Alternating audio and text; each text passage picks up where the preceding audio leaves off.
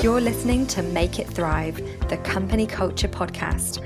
I'm your host, Lizzie Benton, culture consultant and founder of Liberty Mind, and I want to inspire people to create unique company cultures where our human potential can thrive. In this podcast, I talk to organisations and employees about the impact of company culture. Together, we can make it thrive. Hello, and welcome back to Make It Thrive, Season 7 Water Cooler Conversations. Today on the podcast, I have Benjamin Drury joining me to talk about values, or more importantly, values that don't really get lived, the ones that get pushed from the top and are often more aspirational than actionable.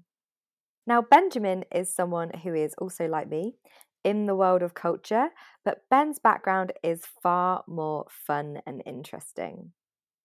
Benjamin is responsible for England fans singing Swing Low at rugby matches. He's been on Dragon's Den with his invention Lace-Ups.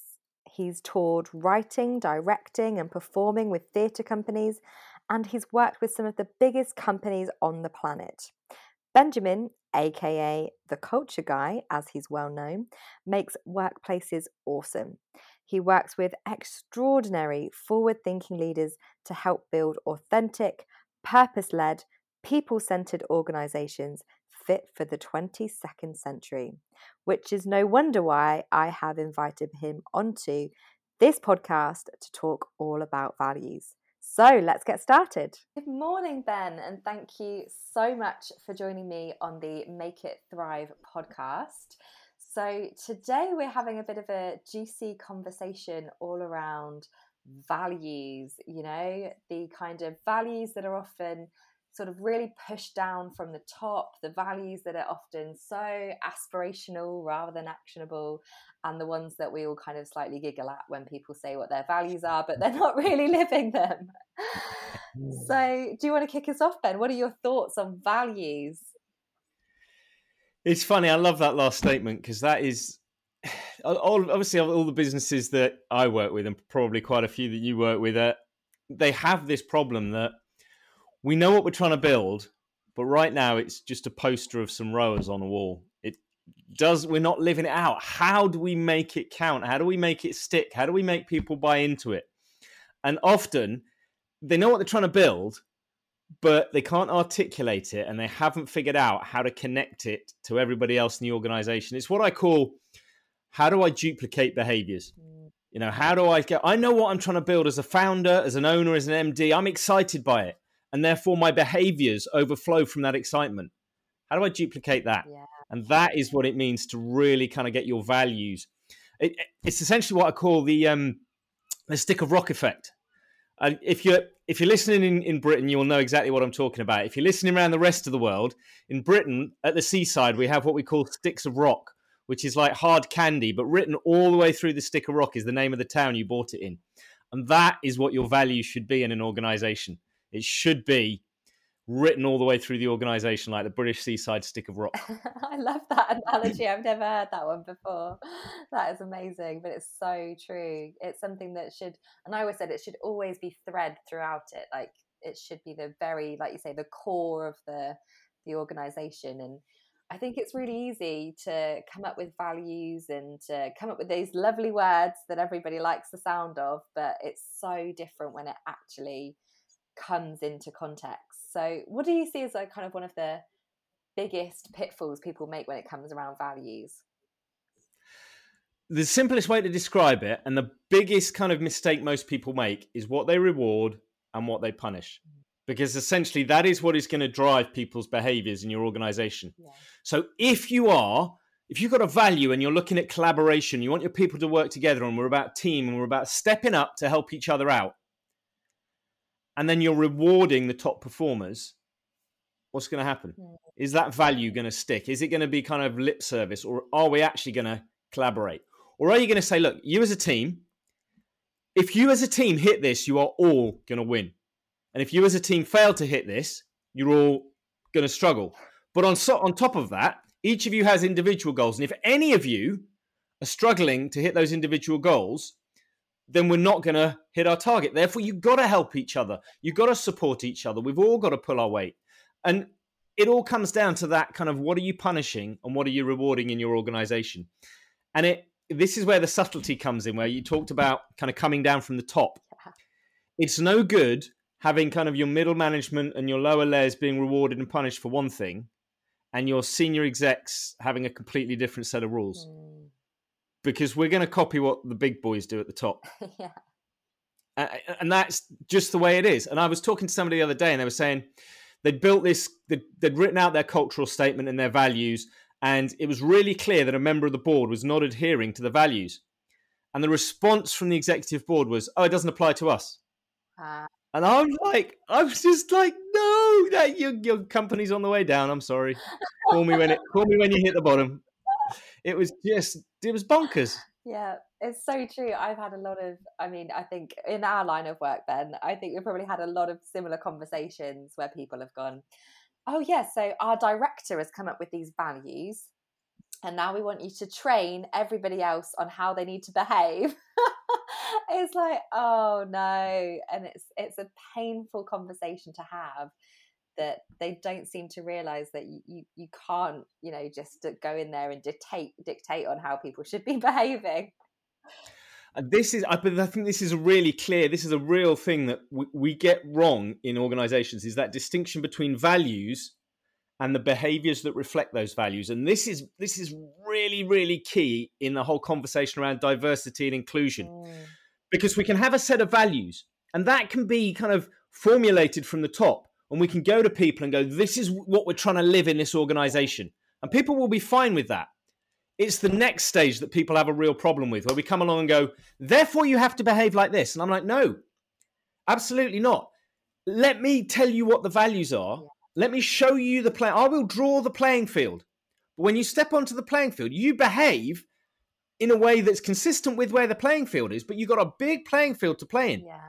And actually, the way I behave and the way those values are outworked will be very different in different situations. And you've got to trust your people to define what those behaviors are based on their commitment to the values. So, when you're dictating the values, I'll give an example. For us, one of our values is we are cheerleaders and not critics. We believe that people can do amazing things when they're cheered on rather than criticized. So it's ingrained in our culture that whenever we meet with people, whenever we talk about, we're trying to find the gold to cheer them on. Sometimes that takes the form of a challenge, but not criticism, if you know what I mean. So we do have those hard conversations, but ultimately we're about cheerleaders. But there are situations that I am rubbish at doing that.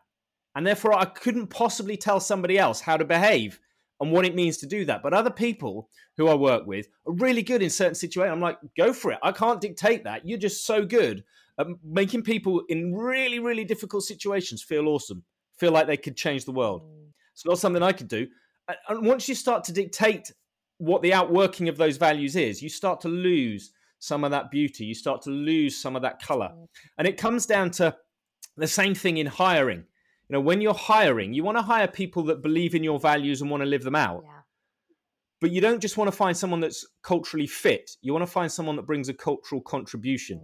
They're turning up with something that brings even more life to your culture. Yeah.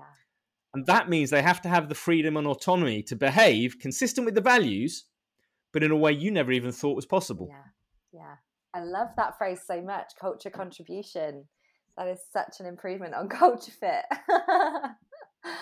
And I think it allows you to have that to look at diversity and say, actually, yes, I don't need to hire people that are just like me because we've had the same experience and we share the same values. Compassion could be a core value.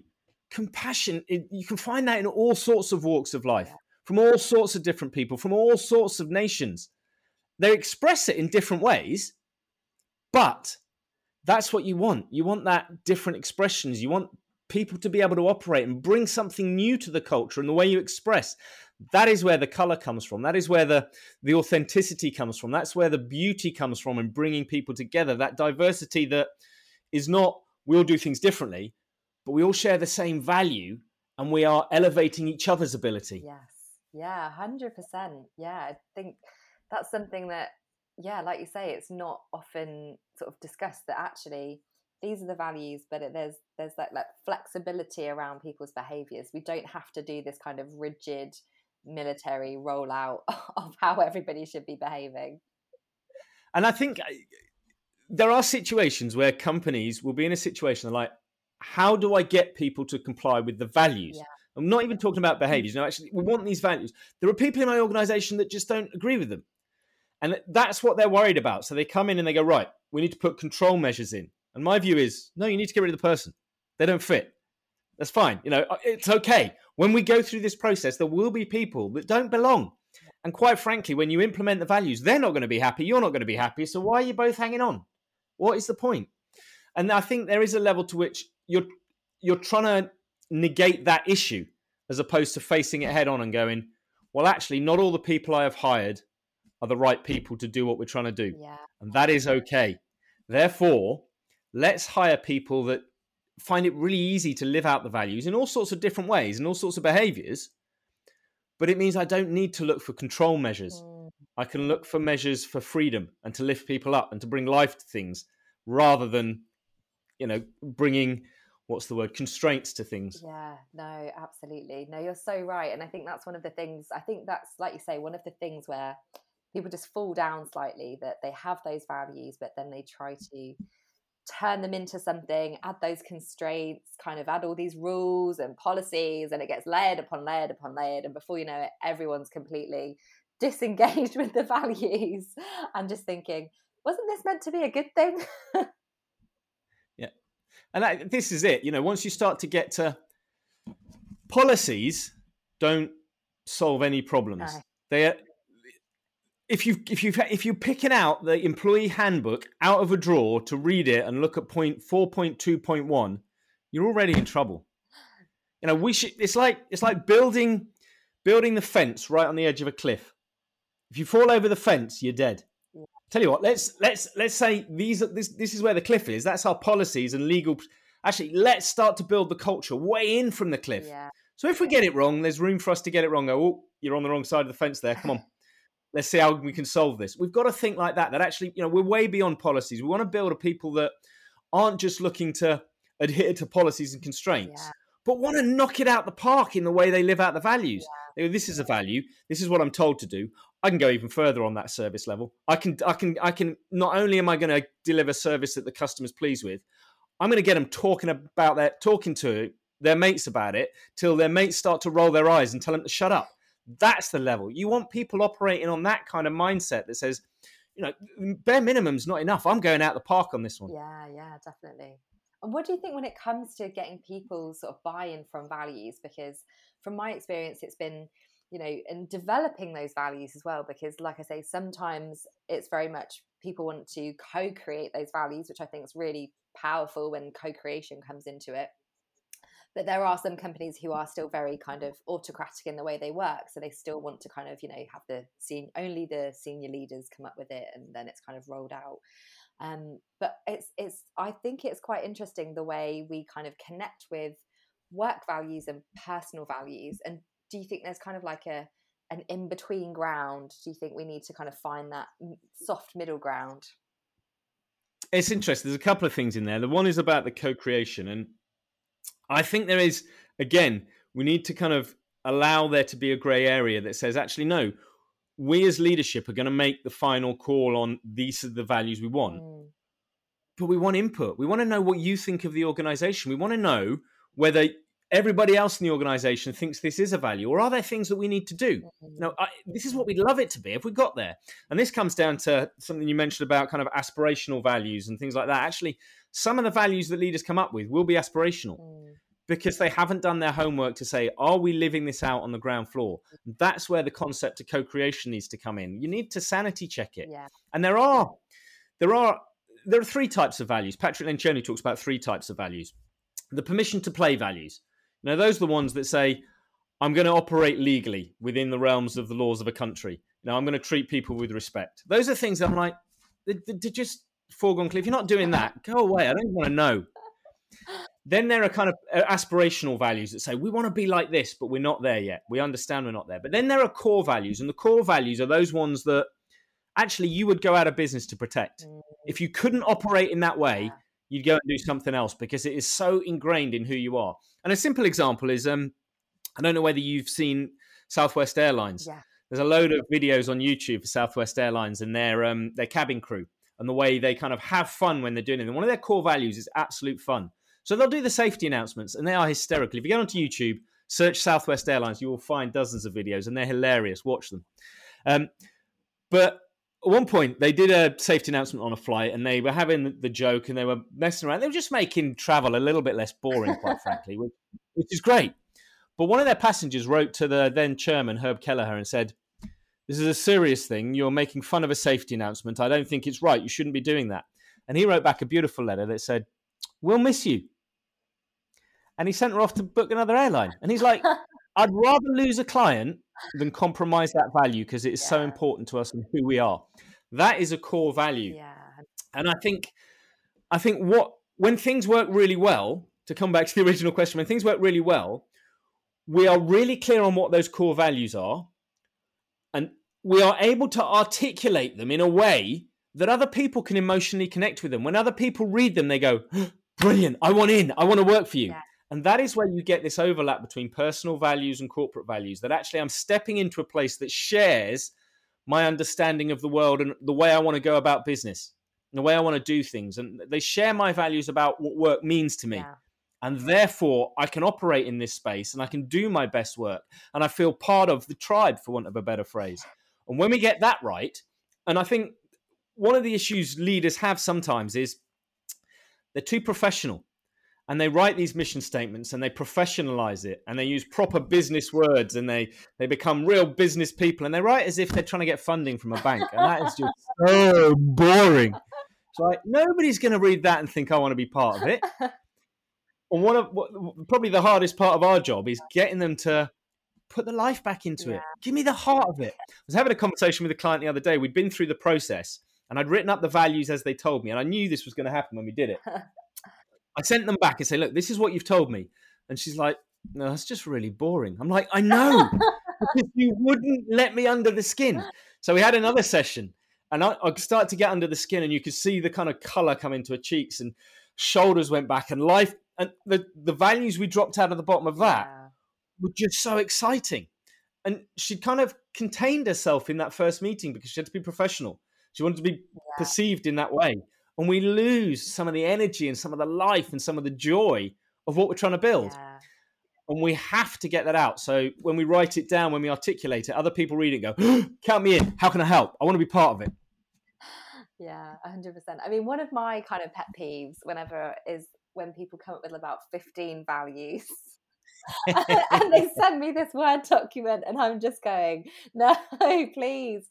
It's so boring." And I'm thinking, some of them even are just completely counter, they basically don't even match up within it. I'm just thinking, where did you pull these from? You're actually like, so, I mean, that's one of my pet peeves. What is your thoughts when someone says, "Yeah, we've got 10 to 15 values"? It's really, because this is something, again, that there's an education piece to go here to try and people understand. There's a difference between values and symptoms. Often those 15 are symptoms of true core values. When we talk, and I'll give you the words that you'll have seen in those lists. There'll be integrity, honesty, there'll be professionalism, there'll be responsible, there'll be reliable. Don't forget sustainability, Ben. Sustainability, all that. And there's nothing wrong with that, but they tend to be symptoms of underlying core values. And when you dig down to the core values, and what you also find is that if you have that 15, you are starting to constrain the diversity you can have because they tend to be, because they're symptoms, they tend to be cultural outworkings. So this is how we do things in Britain. So punctuality. Like, well, hold on a second. Is that a value or is that just the way you want to do business in this particular country? Because that's culturally how we do business in this country. Yeah. It's not really a value. Yeah. But once you dig down to core values, you talk about, I want to be professional, I want to be reliable, I want to be honest. Well, why? Yeah. Well, because I care about my client's success. Okay, so now we're getting to compassion and service here. We're going a bit deeper. So is there an empathy for the problems your client has? So okay, maybe we're talking about empathy now. And reliability and professionalism and honesty are all about empathy for your client's plight. So maybe empathy is your core value. And so if once you get above 4 or 5, I mean 5 is the max. I've got a company that does have 5, and I've been over them again. I'm like, no, that's probably right. That is 5 because they're all very clearly distinct. But once you get more than 5, it's like, and usually 3 or 4 is. But it's really difficult to go above 5 without it becoming symptoms, really. So yeah, once you get a list of 15, I'm like, nope, throw it away. Let's start again. It is, and I think. Do you think? I know. I mean, this is one of those conversations where I think over the past year, especially, it's I think a lot of values may even be incredibly outdated, and you've got legacy companies who've maybe been going for 10 or 15 years, and let's be honest, they maybe came up with their values in a time that was very different in the world of work. And the 80s, woohoo! I love a good 80s value, me. And they're still trying to kind of live by them, but they're so out. It's like you're trying to put on an old suit, it doesn't quite fit, but you're determined to make it fit. You're like, no, I'm determined to put this on. It's like that kind of determination to live by it, even though nobody's excited about it. Nobody can really engage with it anymore or understands where that value even came from. What are your thoughts on that kind of resistance to change the values? It's really interesting because I've still got my wedding suit in my wardrobe, and I'm like, one day I'll get back into it. One day. I think we've all secretly got an outfit like that, Ben. Yeah, I think that there's a couple of things. One is that you've got to ask them why. Why is this value so important? Mm-hmm. And again, it probably comes down to there's an underlying core value that it reflects, but it is no longer culturally appropriate as the symptom of that value. And so, it comes down to articulation and definition. And do they have the words to describe what they really mean versus what it's always been? Yeah. And actually, I'm just trying to think of an example on the fly. In the 80s, it was all about profit. It was all about profitability. And it's really important in business that it's like oxygen. You have to make money, otherwise you're going to die. Welcome to business. But it doesn't necessarily hold the same power it does over business. It's about sustainability. We need to make money so we can continue to offer value and build for the next person and the next person and the next customer and the next customer. But it's not about the money. But they're holding on to, we've got to make as much money as possible. So, well, hold on a minute. That's actually stifling our ability to innovate. It's stifling our ability to hire the best people because we're trying to cost cut. So you've got to understand the why. And often what you can do is go through, and this is something I always do, is once I've checked the leadership, I'll go around and do a temperature check across the organization to make sure they're not lying to me.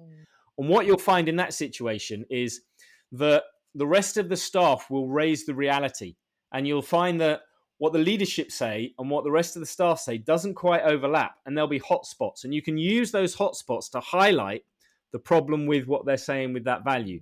This is a real hotspot. And that often when you highlight it and you get the data, they'll go, yeah, we know that's a hotspot. Okay, now we can work on it. Oh, it's so true. It's one of those things, like you say, it's that resistance to change, and one of those things that people really like it deep down, but it's trying to help them unpick it and unravel it to kind of go, well, what's under the surface of this, of this value? Like, how can we kind of help you bring it to life, or be a 2.0 for the new world or something, so that it feels fresher and so that you can re-engage people with it? Because what I find a lot of the time is, especially with those older organizations, is maybe they've even changed teams. So, even the team that originally they had, like the employees they originally had when those values were first rolled out, aren't even in the company anymore. And now, you've got some young, fresh blood coming in, and they're kind of looking at the values going, oh my gosh, millennials and Gen Ys coming in going, what are your values? And I think it's really important if you want to keep the workforce interested and passionate about what you're doing, you really need to have that kind of emotional connection with values. Yeah, absolutely. And also, are you going to attract those people? Are you going to attract the fresh people that are bringing life and are bringing the cultural contribution that we've already talked about? Yeah. Unless you can articulate something that really inspires them. Yeah. And I think we have an aversion to packing up shop and going home, in terms of there are some businesses that have run their course. That's okay. Yeah. Move on. Do something different. We're okay. I'm okay with that. You don't have to keep a business alive just because it was a business. Yeah. And I think we have to think very carefully about, well, does this serve its purpose? And if it doesn't serve its purpose anymore, change it or close it, and then just move on. Let's not waste time just limping these companies that are going to fail anyway. I mean, Kodak's a great example. Yeah. Although in the last year, Kodak share price has gone through the roof because they're looking at digital rights management. You're looking at what do they call it, NFTs and all that kind of thing, blockchain. So that's fascinating how they've come back to life. But they've limped it along for so long. It's like, come on, guys, just call it a day. Nobody's interested. I mean, when it comes to values, I still get kind of people, I mean, I'm sure you probably get the same when you go and do a talk somewhere, and people are like rolling their eyes when you talk about values, and they're like the skeptics just sitting back thinking, oh, here we go. Here she goes. I love those talks. I love it when because that to me is like a red rag to bull. Right, challenge accepted. When you see those eyes roll, I'm like, okay, here we go. And what is your kind of, I suppose, the people say, values, they're fluffy. Like, can you really live them? Isn't it just something, I get all of these questions, these skeptics coming up with them. And I suppose I'd love to get your feedback. Why do you think people are still so hesitant about values and don't believe they're solid business foundations? That's a great question. And it is one that comes up all the time. And I think the bottom line is because they've seen it done badly, because they've seen people say, these are our values, and then not actually live them out. So they're like, yeah, whatever. The last CEO said that, and he, first 6 months, he was all smiles and hugs, and then it all just went downhill. We've seen that all the time. But to me, values are only values if they cost you something. Yeah, 100%. They're only really true core values if you've paid for them in some way. And if you haven't paid for them, they're not values. And the eye rolling and the tutting and the we've been on before are because they've seen values that weren't lived out when it cost. When push comes to shove, when the pressure's on, when it's actually going to cost to live out those values, they've ignored them and they've bottled it. Yeah. So that's the difference. I'm going to say they weren't values. Yeah. The true values are the cold, hard things that cost you money when push comes to shove. And that's not woolly. That is not fluffy. That is courage. That is painful courage. That is businesses almost going to the wall. Yeah. Because they refuse. I'll give you an example. I don't know whether you know the designer, Martin Lambiné. Yeah. He died recently, but he's responsible for the Channel 4 logo and the 2 logo and loads of other, the BBC 2 logo, loads of other things like that. He was massive. But before he kind of got those contracts and before he became a stalwart of the British kind of design institution, he essentially was really struggling as a business. And Richard Desmond came to him, who runs, I think he runs the Express, but he also ran some porn websites and some porn magazines. And he came to him and said, can you do this work? And Martin said, I can't. In all conscience, it's not work I want to do. I don't agree with it. I don't think it's right. But at the time, his company was basically 1 month from bankruptcy. He couldn't afford to pay payroll next month. And he sat his staff down and said, look, this is the financial situation. I do not want to take this work, but I realize your livelihoods depend on it. If you want to take this work, I will hand in my notice. I will find another job and you guys can do it. And he nailed his colours to the mast. Yeah. And his staff said, if you don't want to do it, Martin, we've been here. If you don't want to do it, we're not going to do it. And he managed to, that is a tough decision. You can't pay payroll next month and somebody's offering you money, but you still say no. Now, he worked his way through it and they got out of it. And he became massively successful as a designer and his organization became massively successful. But at the time, that is a really, really painful, costly decision. Yeah. And that is a value. Yeah. not we are going to treat our clients with respect and we're going to have service, but actually if they phone us up and it's going to cost us to really service the client, we're not going to bother. That's not a value. That's just bullshit. It's so true. And do you know what? I find businesses that are really getting passionate about that so few and far between, and so many walk the walk and talk the talk, but very few put, action into place, and they're very good at painting it across social media what they're about. And especially when it comes to some of it. Brewdog, yeah. Sorry, I had to get that in there. I apologise. And it's when it comes to weeks like Black History Month in October, or Mental Health Weeks, and all of a sudden all of these brands, Pride Week was a perfect example a few months ago, where everyone all of a sudden is just changing everything to a rainbow, and you're kind of like, guys, are we just doing this because it's like the thing to do, or are you genuinely taking action on being more diverse? Exactly. And this is something that I thought about doing something for Pride Week, change it, and I thought, no, actually, because I haven't actually stepped out and done anything else, done anything behind the scenes when nobody was looking to support this. Yeah. So it just seems disingenuous to whack it on social media. And so, next year I'm like, okay, I need to do something before then. So when I do that, I can say, no, I'm part of the solution, genuinely part of the solution, even when no one's looking. Yeah. But that is really the crux of value, isn't it? That when nobody's looking, when the chips are down, and this is Disney. I love this. I went to Disney, I can't remember, years and years ago, probably when I was a teenager.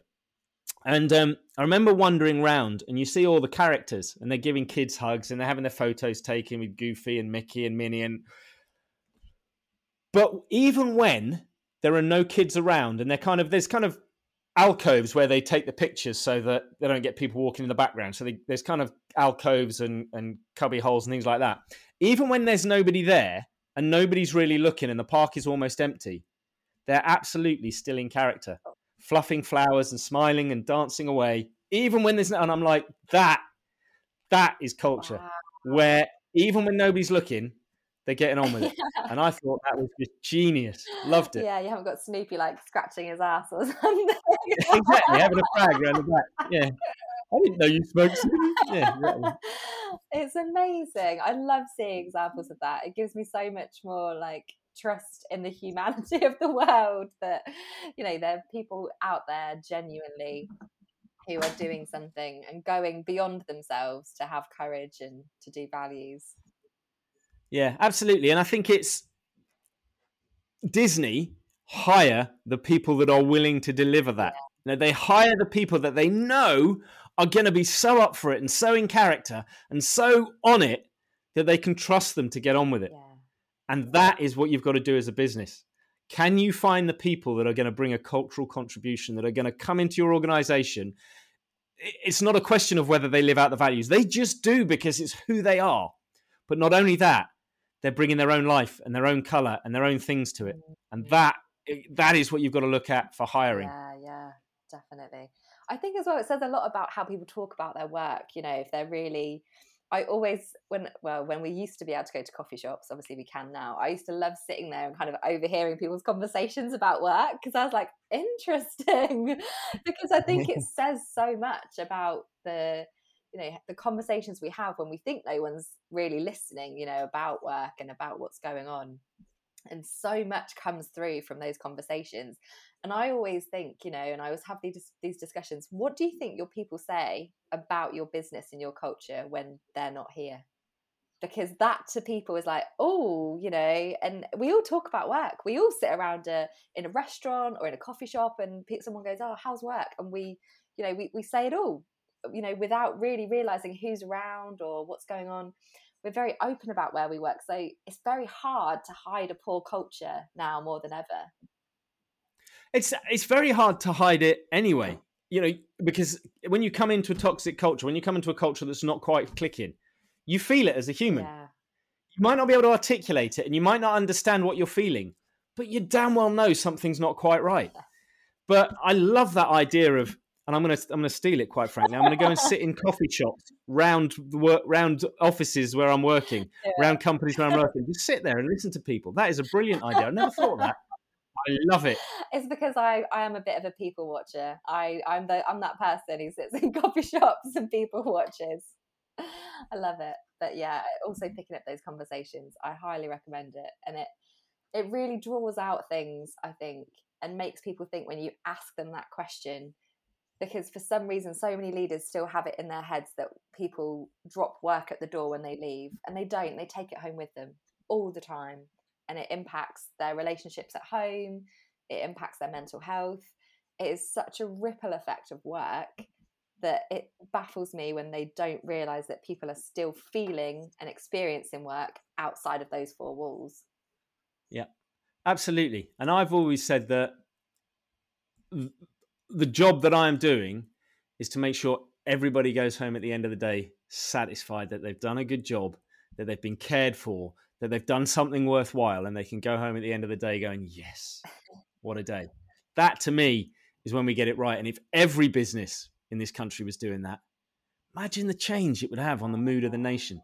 If everybody went to work excited, feeling like they were part of something, feeling like they agreed and belonged in the tribe, and came home at the end of the day feeling like what they had put their hand to actually made a difference, that would transform the nation. Yeah. Flipping heck, don't we need that right about now? We do.